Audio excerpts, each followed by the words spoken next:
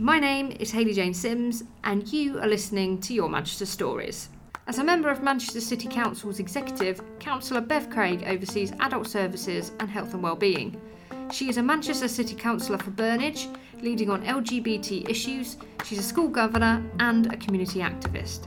Bev is an experienced trade union organiser, leading on the coordination of activist development work in the northern UK. She's previously worked in local government specialising in equality, cohesion, youth services and regeneration before moving to the higher education sector. Joining me today is Ben Bone on behalf of Equality, Diversity and Inclusion and the All Out Network at the university. Thank you very much for joining us today. Would we be able to start at the beginning, and could you tell us a little bit about where you grew up? So I grew up 8 miles outside of Belfast on a council estate that nobody's ever heard of. So it's a place called Green Island.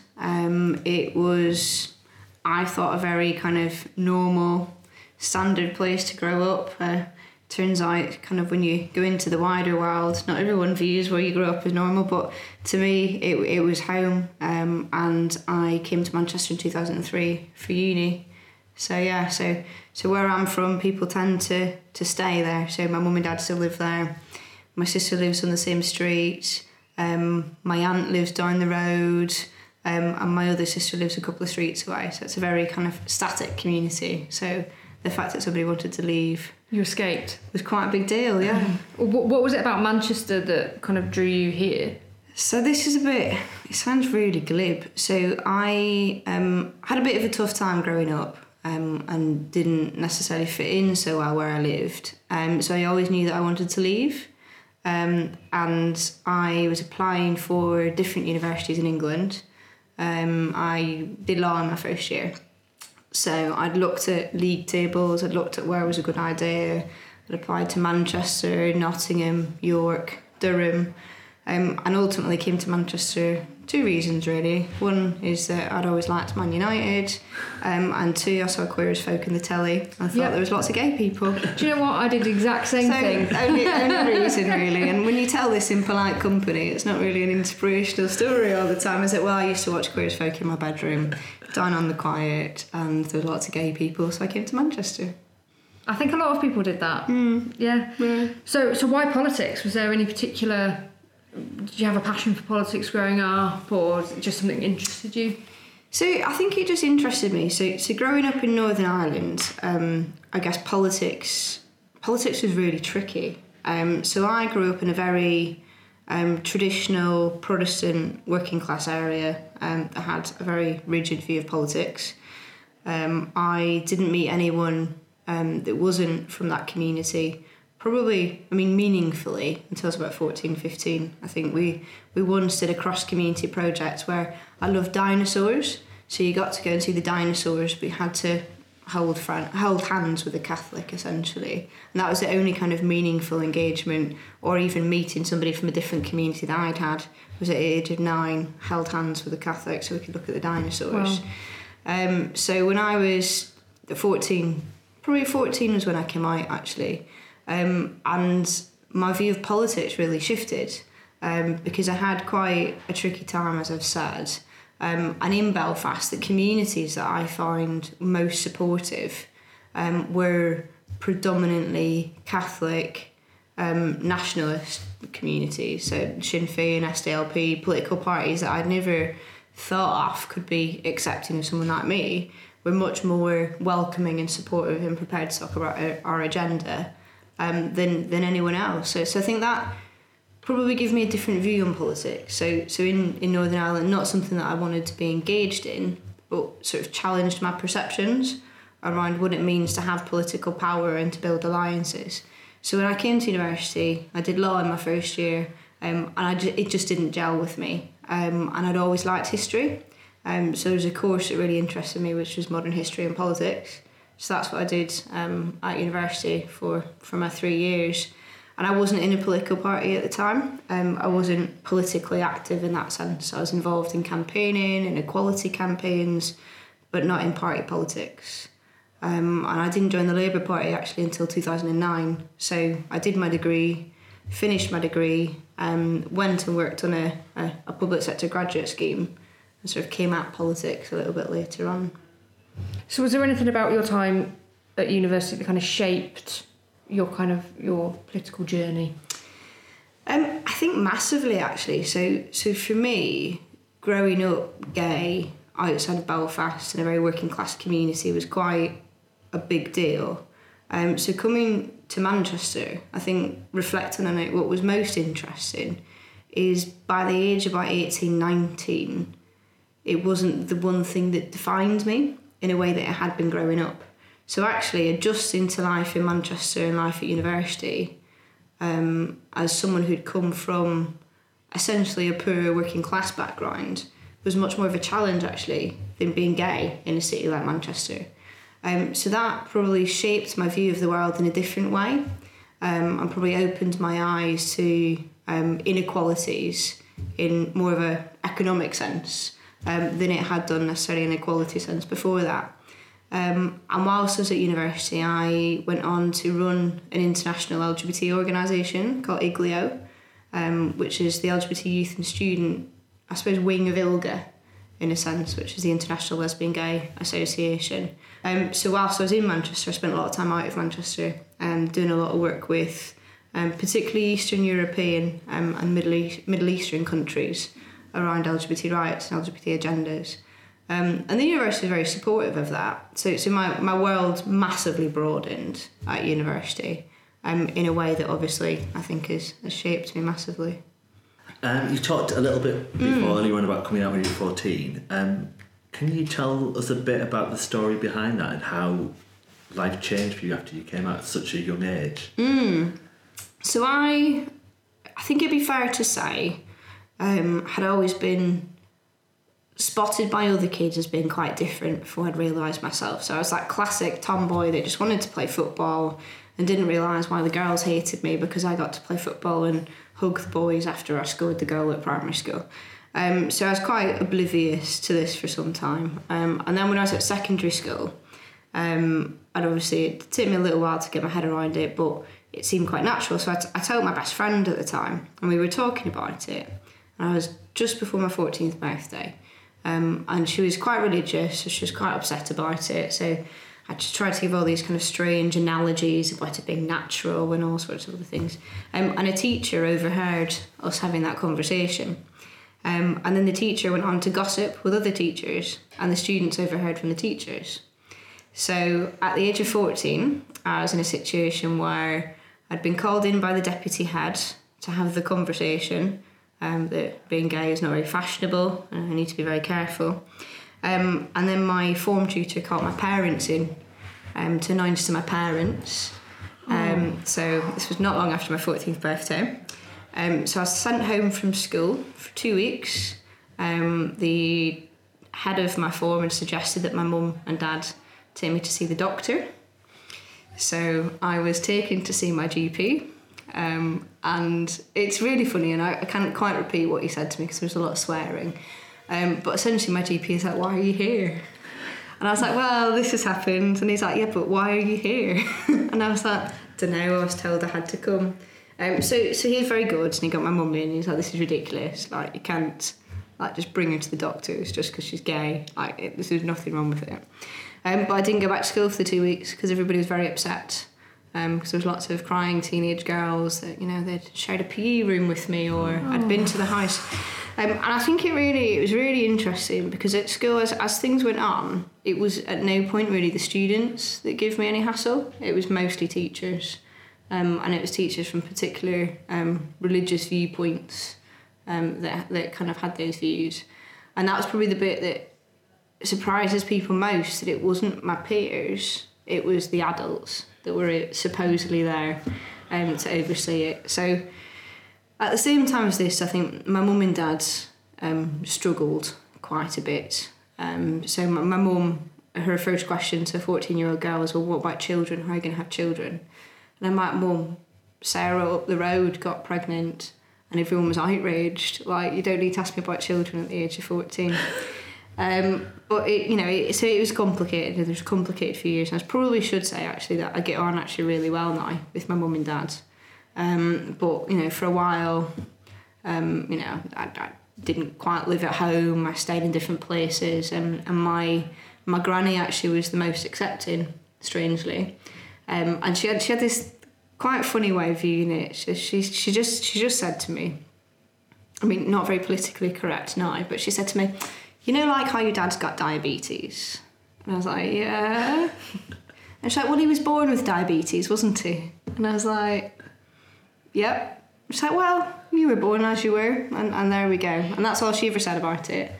You know, and she took me in, spent a lot of my time sort of living with her.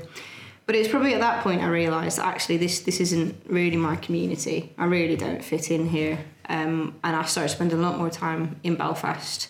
Got involved with an LGBT organisation. We'd set up a youth group, and just met loads of really cool people that I wouldn't otherwise have met. Came to university, and then, you know, it'd be fair to say that in the years that have passed, I've got a good relationship with my mum and dad now. I had family that came to my wedding, and my mum's been to Pride in Belfast. She joined an LGBT parents of LGBT people group. You know, and I think she recognises that there's an element of kind of not just things have moved on, but it's almost in a sense her atonement for some of the difficult stuff. It's really interesting, especially given what's happening at the moment with schools and the introduction of the sex and sex education and relationships that we're seeing on the news at the moment. So would you say that you found your most support by going to Belfast then? Yeah, so I kind of, school for me wasn't a supportive environment, and I think, I mean, in some ways I was lucky to survive school in that sense, but I think there was an element of not just stubbornness, but I suppose at that age I knew that I had to leave. You know, so I did have problems kind of on my estate going home. You know, the kind of my peers from where I lived weren't quite as accepting as people at school. You know, and it wasn't a safe place for me. So I knew that for me I had to finish school before I could do something else, and I could kind of get out in a sense. And in some ways that's shaped me in a different way, because actually I've gone on to do loads of stuff in my life that I wouldn't have done had I just stayed where everybody else stayed. But having kind of LGBT support groups that I could go to was so important. And I remember actually the first time I contacted them, and it's probably the reason why I've stayed so involved with LGBT groups in Manchester. But you know, that feeling of being sort of 13, about to turn 14, you know, at the time I'd find the newspaper, and there was like a gay helpline that you could ring, so ringing from a phone box and ringing like that 3 times and hanging up every time because a lesbian answered the phone and you'd never spoken to one before. You know, but kind of going through the journey of that to then, you know, at kind of 16, 17, leading a protest at Stormont and getting invited in to kind of give a petition and stuff, really gave me something that probably I didn't have at home and I didn't have at school. So I think that's why I've been so keen to support kind of LGBT groups, but also in this, and I won't call it a debate, in this argument that we've been having around sex and relationships education and schools. You know, I've seen that schools aren't always a safe place, even with the adults around. So actually there do need to be mechanisms in place. And I used to run LGBT Labour nationally, and we were coming up with our 2015 manifesto. And it was one of the key pledges there for that reason, that we would have mandatory with no opt-out across the piece. And we have seen some issues in Manchester, but I think we've led on them differently than other places like Birmingham, and we've not let things spill over. And I think we've been really good at getting particularly Muslim allies to lead some of that debate. You know, so I've been to primary schools with fellow councillors, you know, who are leaders in their communities, you know, that are explaining to, you know, communities in Manchester that actually, you know, in their mosque they wouldn't accept discrimination around anyone else, so why should they accept discrimination around LGBT people? And that probably has been the most powerful, more powerful than me as an out gay woman delivering a message to 100 worried, predominantly Muslim parents, but actually having someone respected in their local community, in their local mosque, giving them the same message. I think it's been really important. Yeah, really interesting. We've got an allies scheme at the university that's we try to push, and we're always constantly trying to recruit new allies. So it's great to hear how that is having such a positive effect elsewhere, having LGBT allies. Yeah, and I think the thing with allies is having something for them to do. So I think kind of knowing when you can use them and how you use them. And I think, because otherwise people say, well, yes, of course you shouldn't discriminate against LGBT people.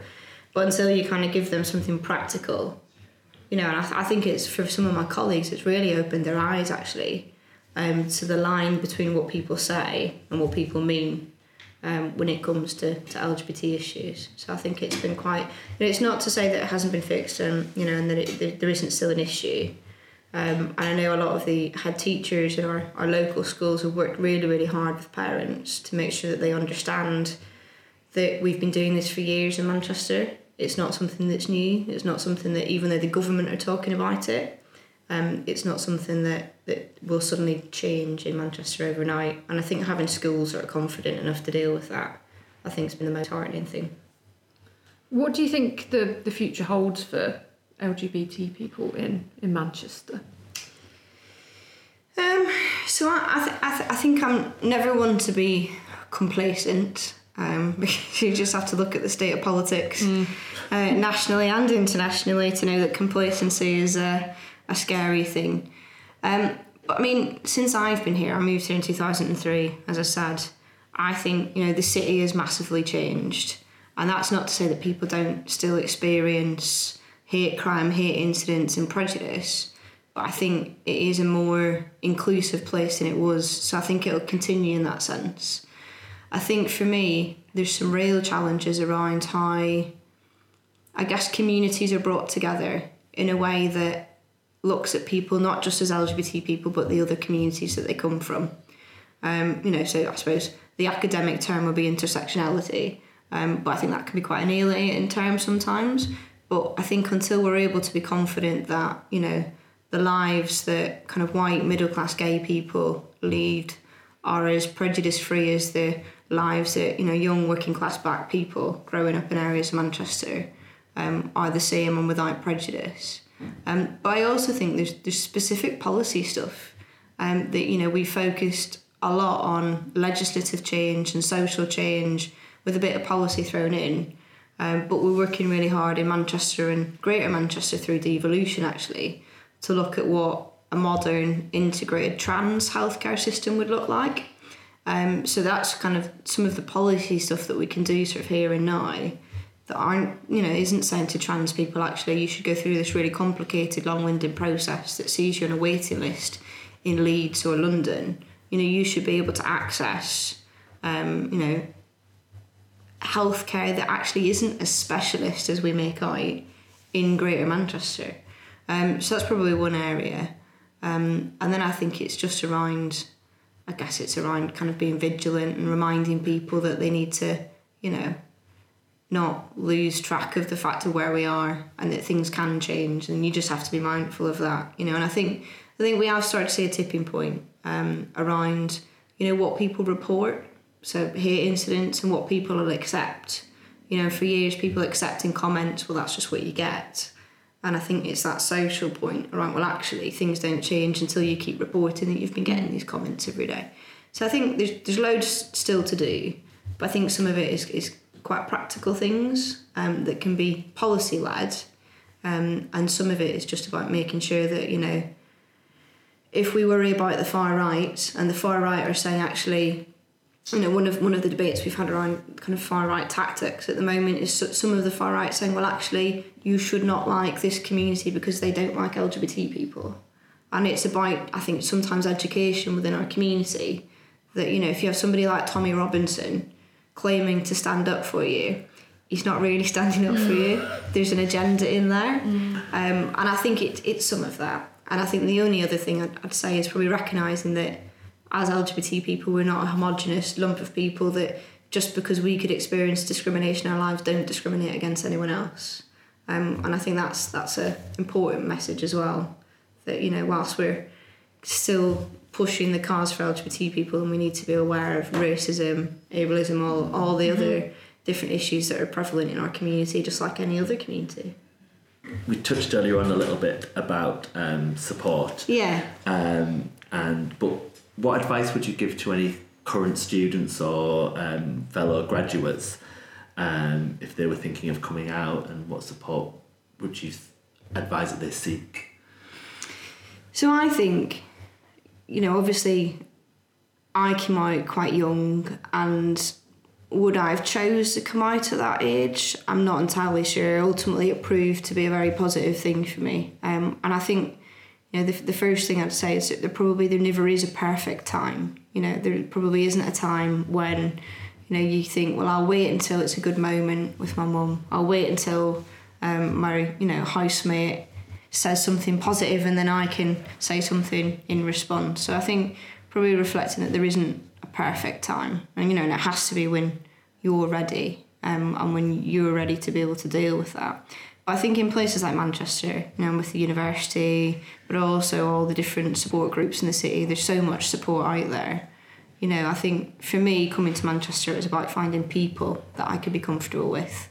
And that was predominantly LGBT people, but over time, you know, my social circle grew and shifted. You know, so I think finding people you're comfortable with, and also if you need that extra support, kind of finding out where you can get it from and who you can ask it from. But I think, you know, when I speak to people that have come out, it's not always as big a deal as you think it is. It's probably, you know, for you, it's the most important thing in the world. But for a lot of people around you, you know, the response is often just like, yeah, and... Also, I mean, you've had such an inspirational journey. With that in mind, is there anybody from the LGBT community who inspired you? So I think there's been loads of people along the way.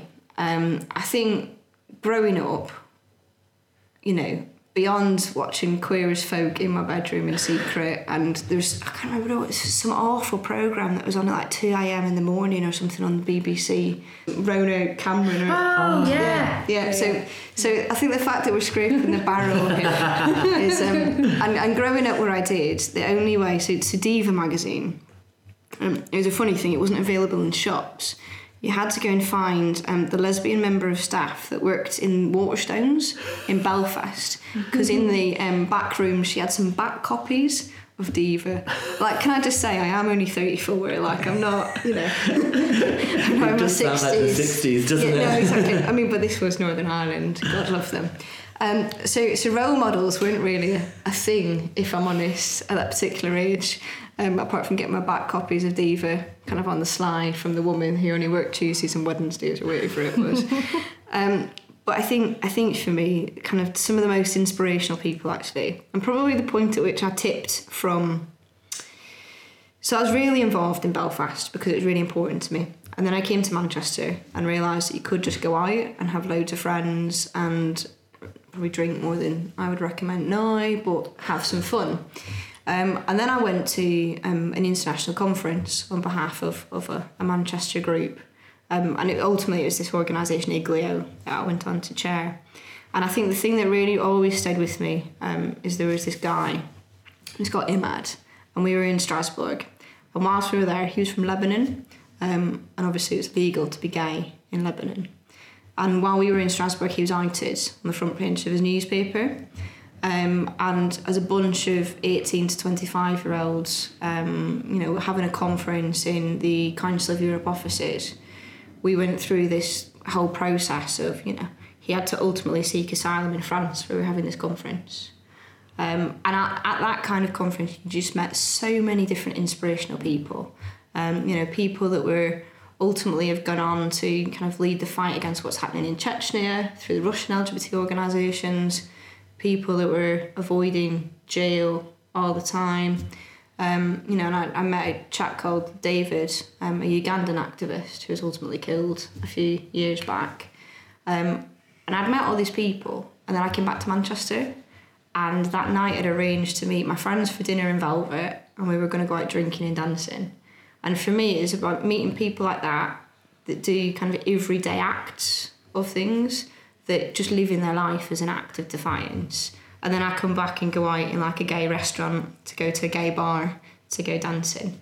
So I think it's the people that you meet along the way that do stuff that you think, wow, would I have the guts to do that? They're the kind of people that I really kind of draw energy off. Okay, so we're getting to the end. We have one last question for you. If we gave you access to our time machine... Oh, wow. And you could go to any time or place within Manchester, what or where would you go? Okay. Oh, this is tricky because it kind of challenges my love of Manchester and kind of my knowledge of LGBT history at the same time. So I think one of the things that have been on my mind most recently, actually, particularly with all the school stuff, is I would quite like to go back to meet kind of some of the people and the steps that led up to Manchester having one of the largest Section 28 campaigning against in the 80s. So I think I've met some of those people. At a time when Thatcher was trying to bring in Section 28, Manchester led the fight. So I think it would either be kind of in the 80s and the run-up to that, or, you know, the campaign for homosexual equality was launched in Manchester as well. So I think it would be one of those sort of two periods where, you know, I've met some of those people, but I think, you know, there's so much inspirational history in Manchester. I could say suffragettes, I could say trade unions, I could say whatever. But I think that's probably one of the most kind of recent things that I've been thinking about, that actually, you know, those small acts of defiance that kind of shape something, I think, are really important. Thank you very much. No, thanks for having me. It's been a pleasure. Thank you for listening to Your Manchester Stories. Please rate, review and subscribe, or follow this podcast wherever you listen.